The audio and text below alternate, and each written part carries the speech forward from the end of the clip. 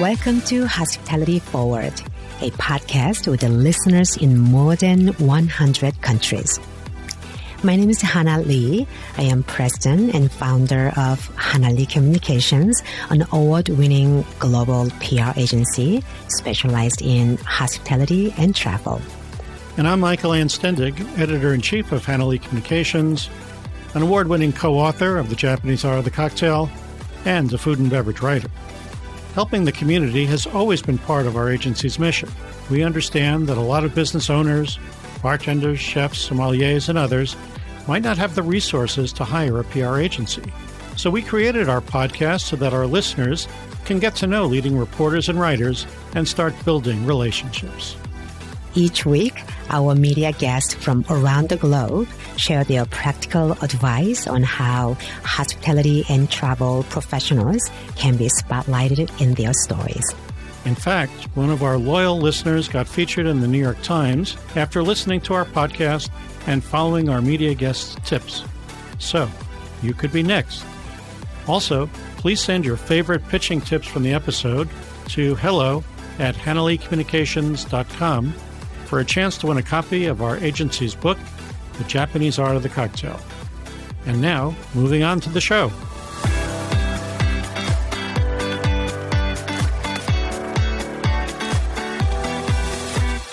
In this episode, we're excited to chat with Hanna McLean, National Food Editor of Daily Hive, one of Canada's leading online publications.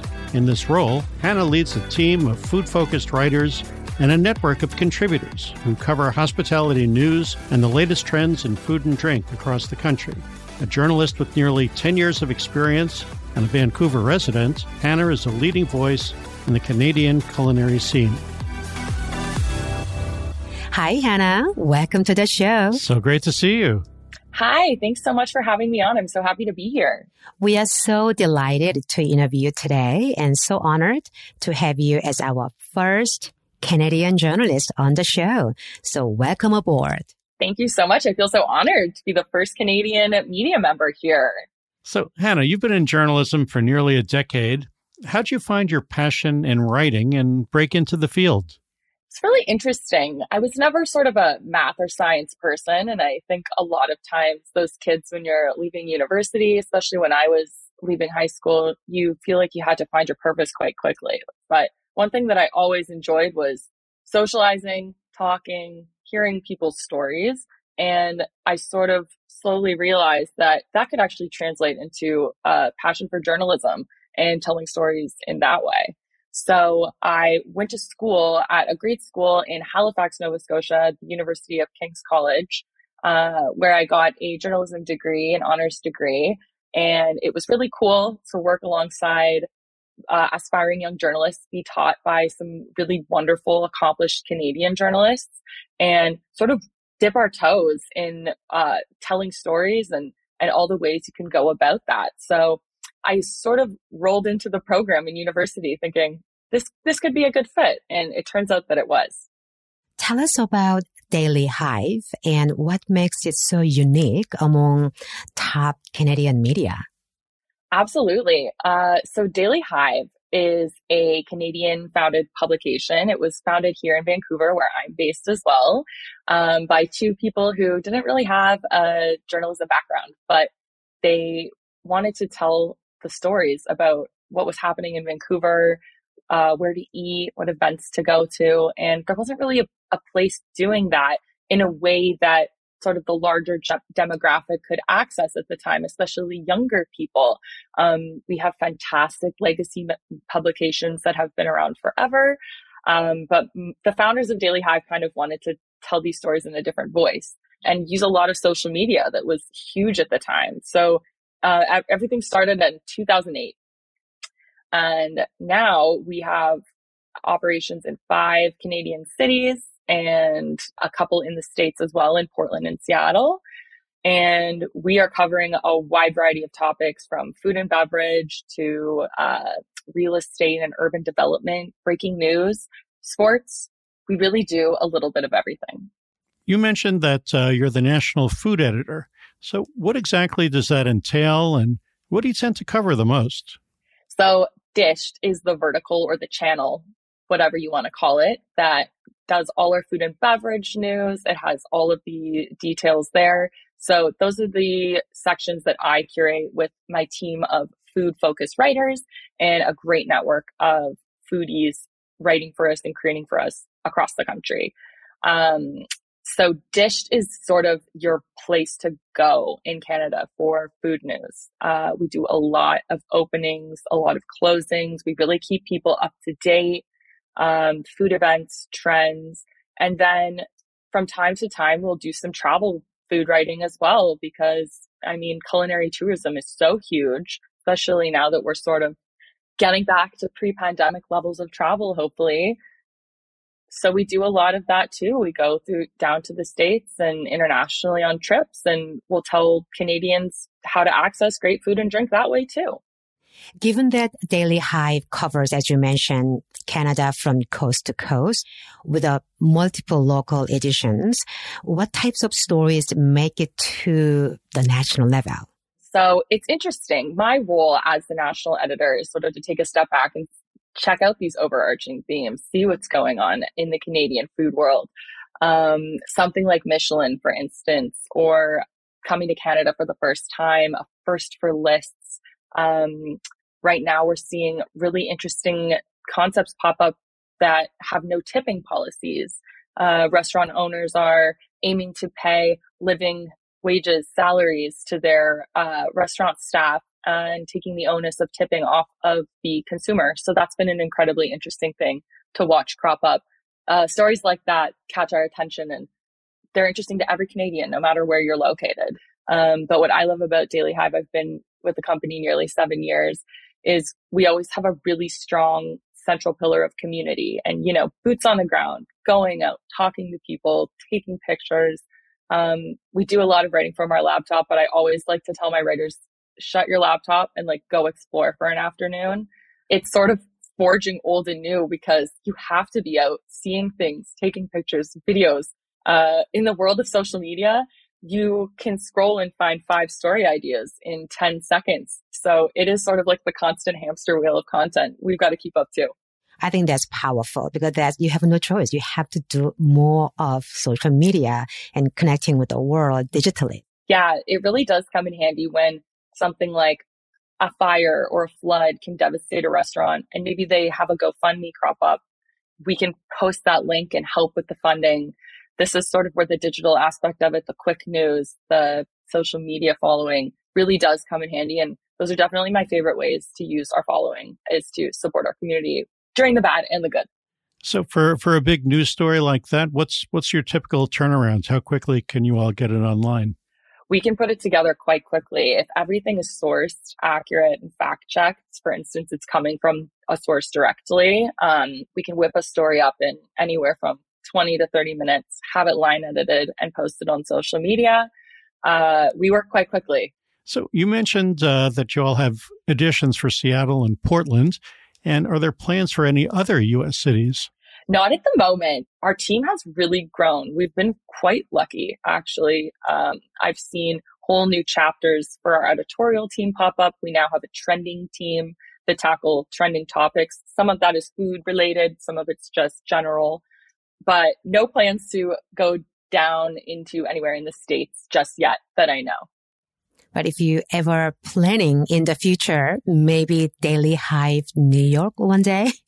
Oh my gosh. I volunteer. I will do the eating and exploring. I know if somebody has to do it, I'll go. We know a few places. Yeah, we can definitely be your tour guides. I was going to say, I'm going to have to hire you guys to give me the lay of the land when that happens. Oh, yes, we'll be ready. We'll be ready. So we know a lot of foodies and drinks enthusiasts travel to Canada. So can you share some exciting trends that they should check out? It's very interesting. We have such a special global food scene here. We have so many different ethnicities and wonderful cuisines. There's so many restaurants, especially here in Vancouver, where you walk in and you might not speak the language that the menu is written in, but you kind of get comfortable. You go in a couple times, you go in with someone that knows, and you discover such an amazing mom and pop or great gem. I think Canada is absolutely full of opportunities like that. in the summer months, we have incredible festivals, something like the Richmond Night Market here in BC, where there's just stalls and stalls of global cuisine, things being fried and frozen and lighting up, and it's very exciting. So we've got a lot of amazing culinary tourism in that respect. And then on top of that, some of these fantastic lists and nods that our restaurants are getting, I think are really putting cities like Vancouver and Toronto, Montreal as well, on the global food scene as a place you need to visit. Time magazine recently named Vancouver as one of the 50 best places. And our eclectic cuisine was what actually made us stand out. And I couldn't agree more. So it's kind of exciting to see these legacy of big time publications giving the city's culinary scene a shout out. Speaking of foodies, we see that the Michelin Guide has made its way to Canada. So how do you think it has changed the restaurant industry? And also, how will it continue to make an impact? I would like to say I was playing in the field, but really the people playing in the field were the chefs in the restaurants. I was more on the sidelines, but oh my gosh, it was electrifying energy here in Vancouver and in Toronto. I worked with our writer there to cover everything going down, the first ceremony and the announcement. You don't know what to expect.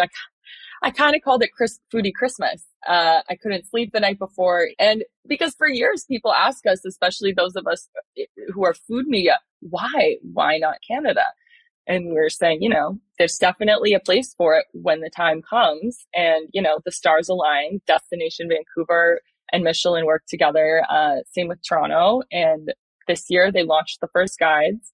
I think it was a really exciting flurry of energy during the announcement. And when the guide was revealed, a lot of, weighing in. People love to have their opinions. That's also why I love food so much, is everyone's entitled and everyone's got one. So there's really never a lull in the conversation. There's also a certain amount of pressure that comes with it, as we all know, for the chefs and the operators. And it's the only award I think that you can lose, So as much as we're so excited this year, I always say I'm interested to see how this plays out the second year and the third year, and the journeys at these restaurants and the tone at which maybe people talk about it or their minds change. But I think it's really cool and interesting. And it was certainly one of my highlights of my career so far, is navigating coverage with such a huge thing for the scene.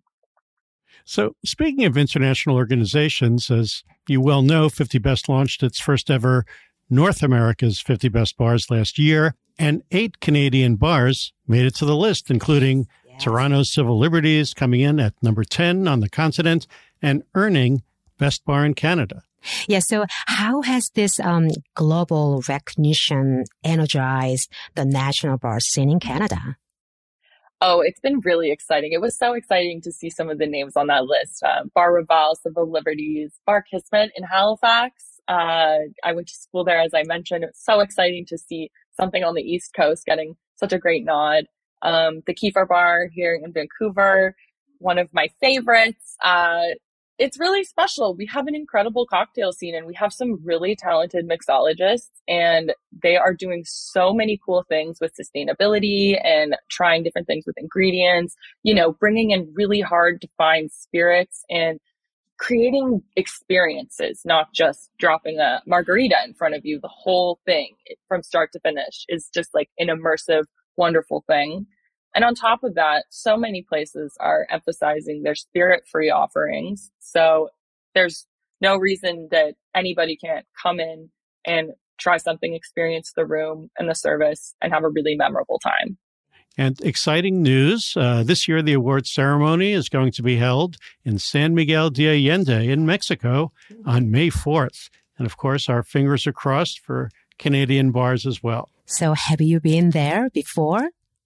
I haven't. I actually just went to Mexico City for the very first time last fall, and I realized super quickly that I need to go to all the different parts of Mexico. I absolutely loved it, and there's so much eating and drinking to do. Mm-hmm. I mean, we were in Mexico City about a month ago, and we did a bar like a bar hopping for several days in Mexico City. And then we went to San Miguel and check out maybe like half a dozen bars. And it's fascinating. The creativity, the hospitality in both cities are just top notch. And obviously in the evening of May 4th, I'll be emailing you with some exciting news of the 1 to 50 best bars from the North America. So stay tuned. I'm so excited, and our readers absolutely love it too when it's coming from a really great, recognizable, trusted source. Those lists are super powerful and exciting. So I look forward to seeing this year's winners. Why don't we focus on the culinary side? So how do you think bar food culture has evolved in Canada in recent years? That's a really good question. I think that people are seeing bars, like you say, more as a destination to eat and drink versus just a place to sit down and grab a libation. We're seeing a lot of creative stuff happen behind the bar. I don't know if it's because it's more unexpected and people have more room to play when they're sort of in these smaller, more intimate rooms. We're also seeing sort of veering off a traditional wine pairing with chef's tasting menu. I think a lot of times now we're seeing tea pairings or cocktail pairings even. So that's kind of opening up the doors and opening people's minds to, I can have this and pair it with this cocktail and really enjoy that together as well and explore. On top of that, eating and drinking here in Vancouver, everywhere it goes hand in hand, but we've got our breweries here with food trucks outside.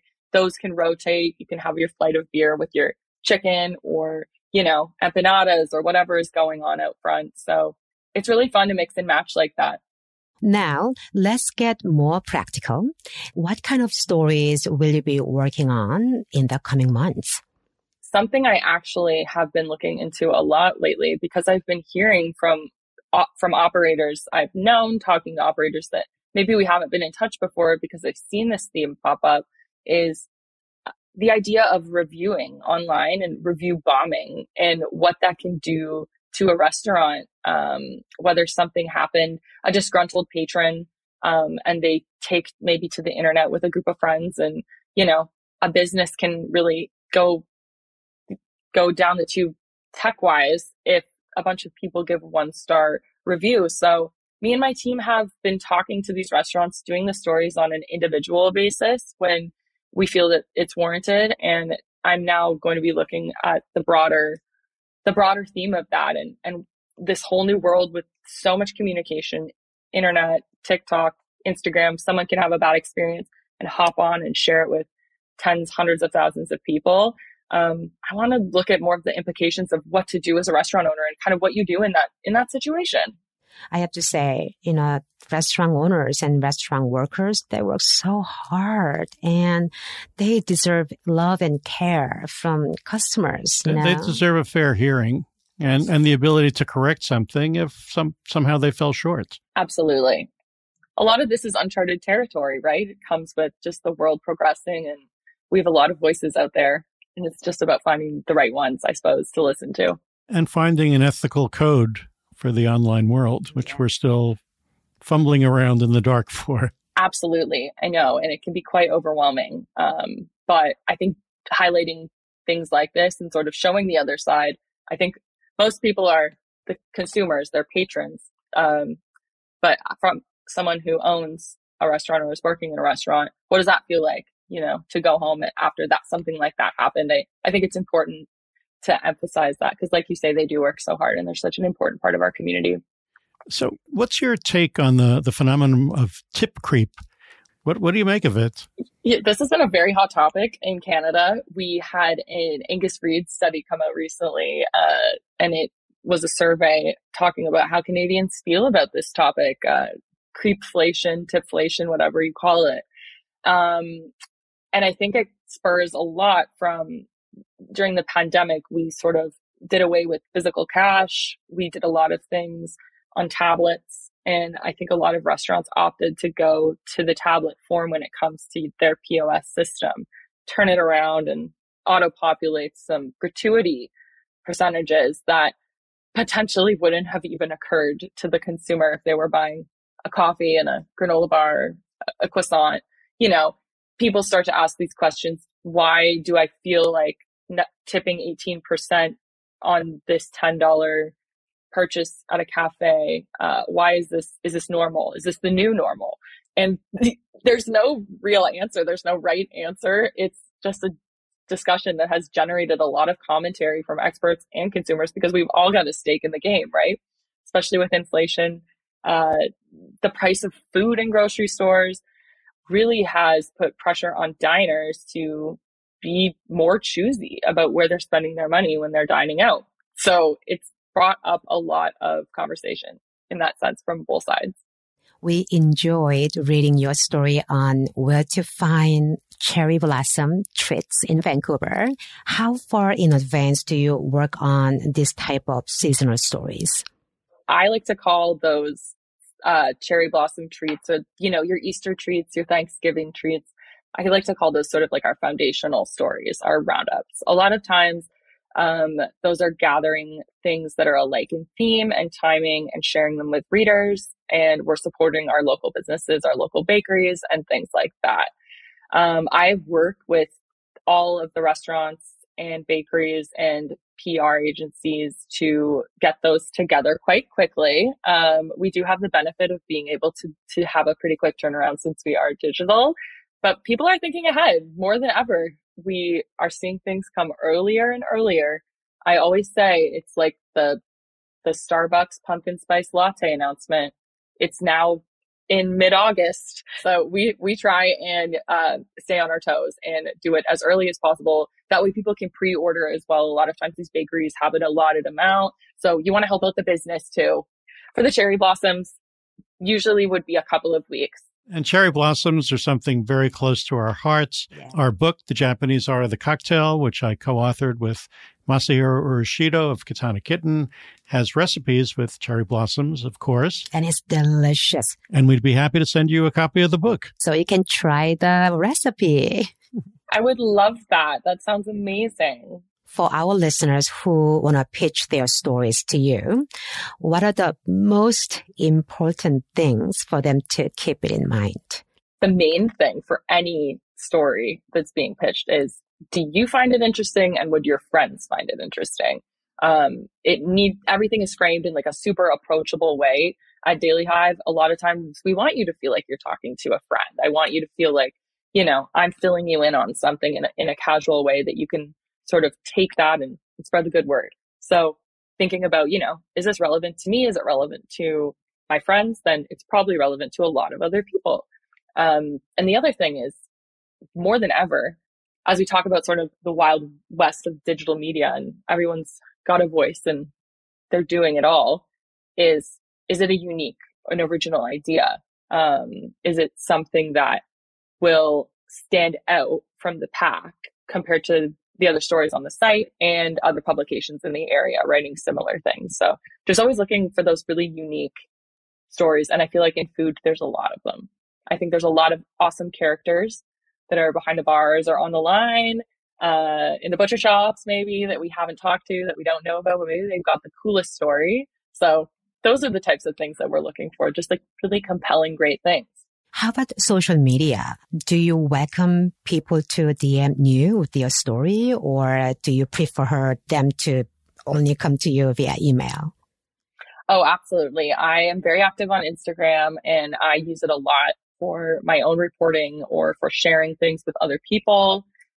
Same with TikTok. I think that is a growing place where story ideas are happening. What a way to show restaurants and cooking techniques and things like that. It's given everybody sort of this platform to share.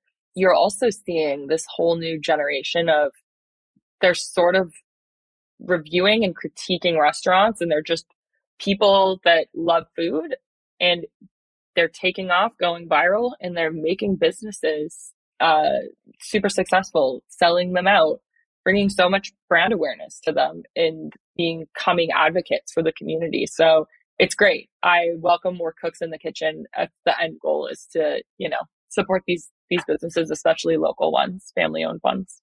Couldn't agree more. So we call our podcast Hospitality Forward, as you know. And in your opinion, what organization or person is really moving the hospitality industry forward?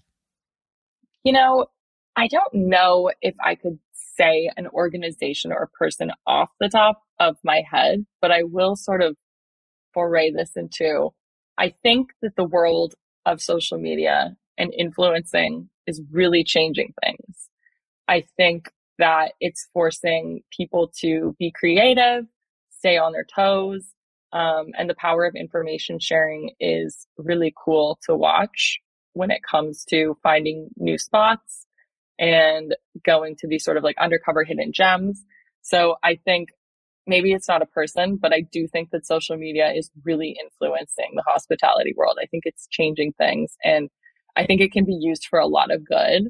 So that's what's coming to my brain right now, is just that age of technology and how much it is changing things, and giving people access to things that maybe they wouldn't have been able to if they didn't have these apps.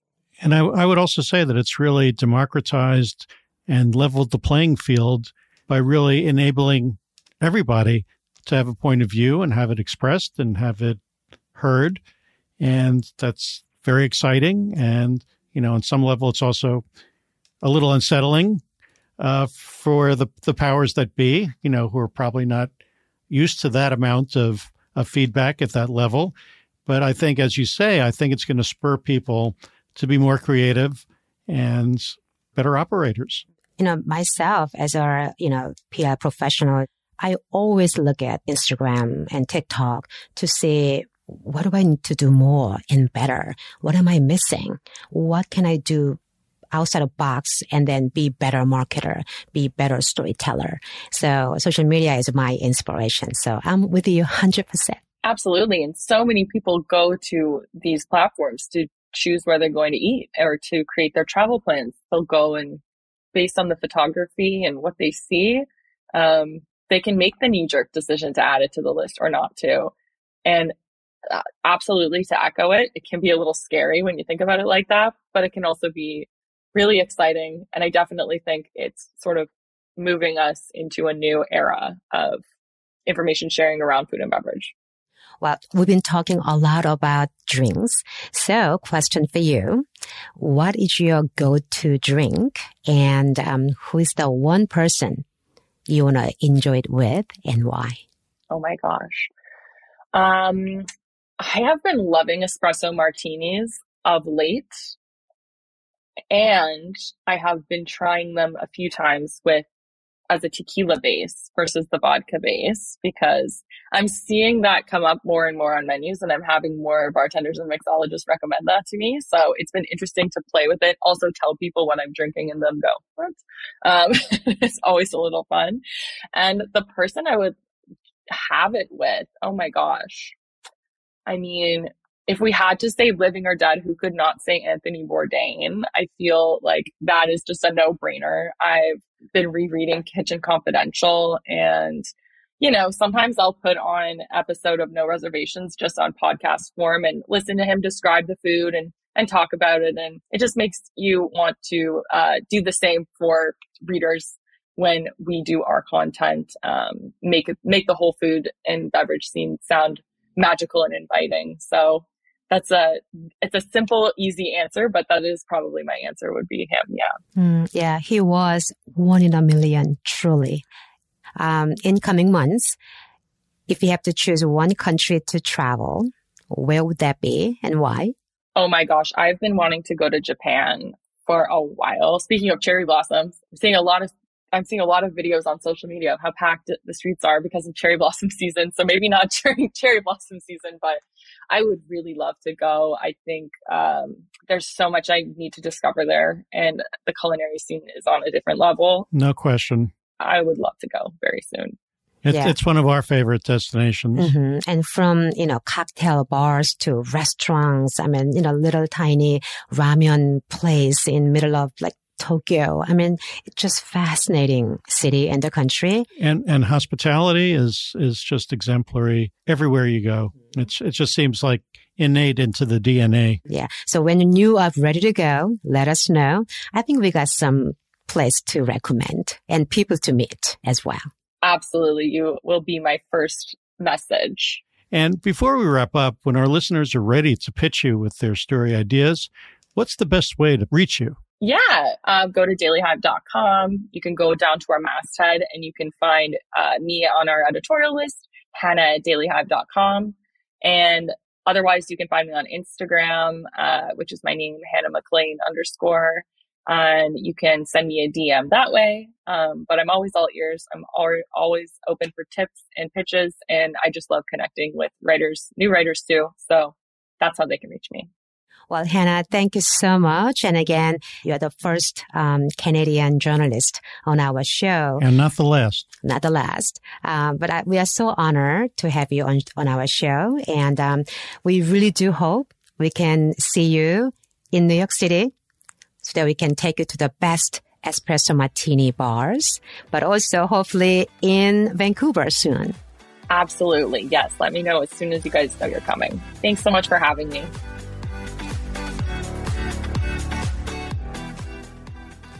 That was a really lovely conversation. Now that you know what Hanna is looking for, please feel free to reach out to her and introduce yourself. And don't forget to mention that you heard her on our Hospitality Forward podcast. If you found this episode helpful, please share it with your friends and colleagues. Also, for all media guests to date, you can find their information and episodes in our agency's website, www.hannaleecommunications.com. See you next week. Until then, join us as we move hospitality forward together.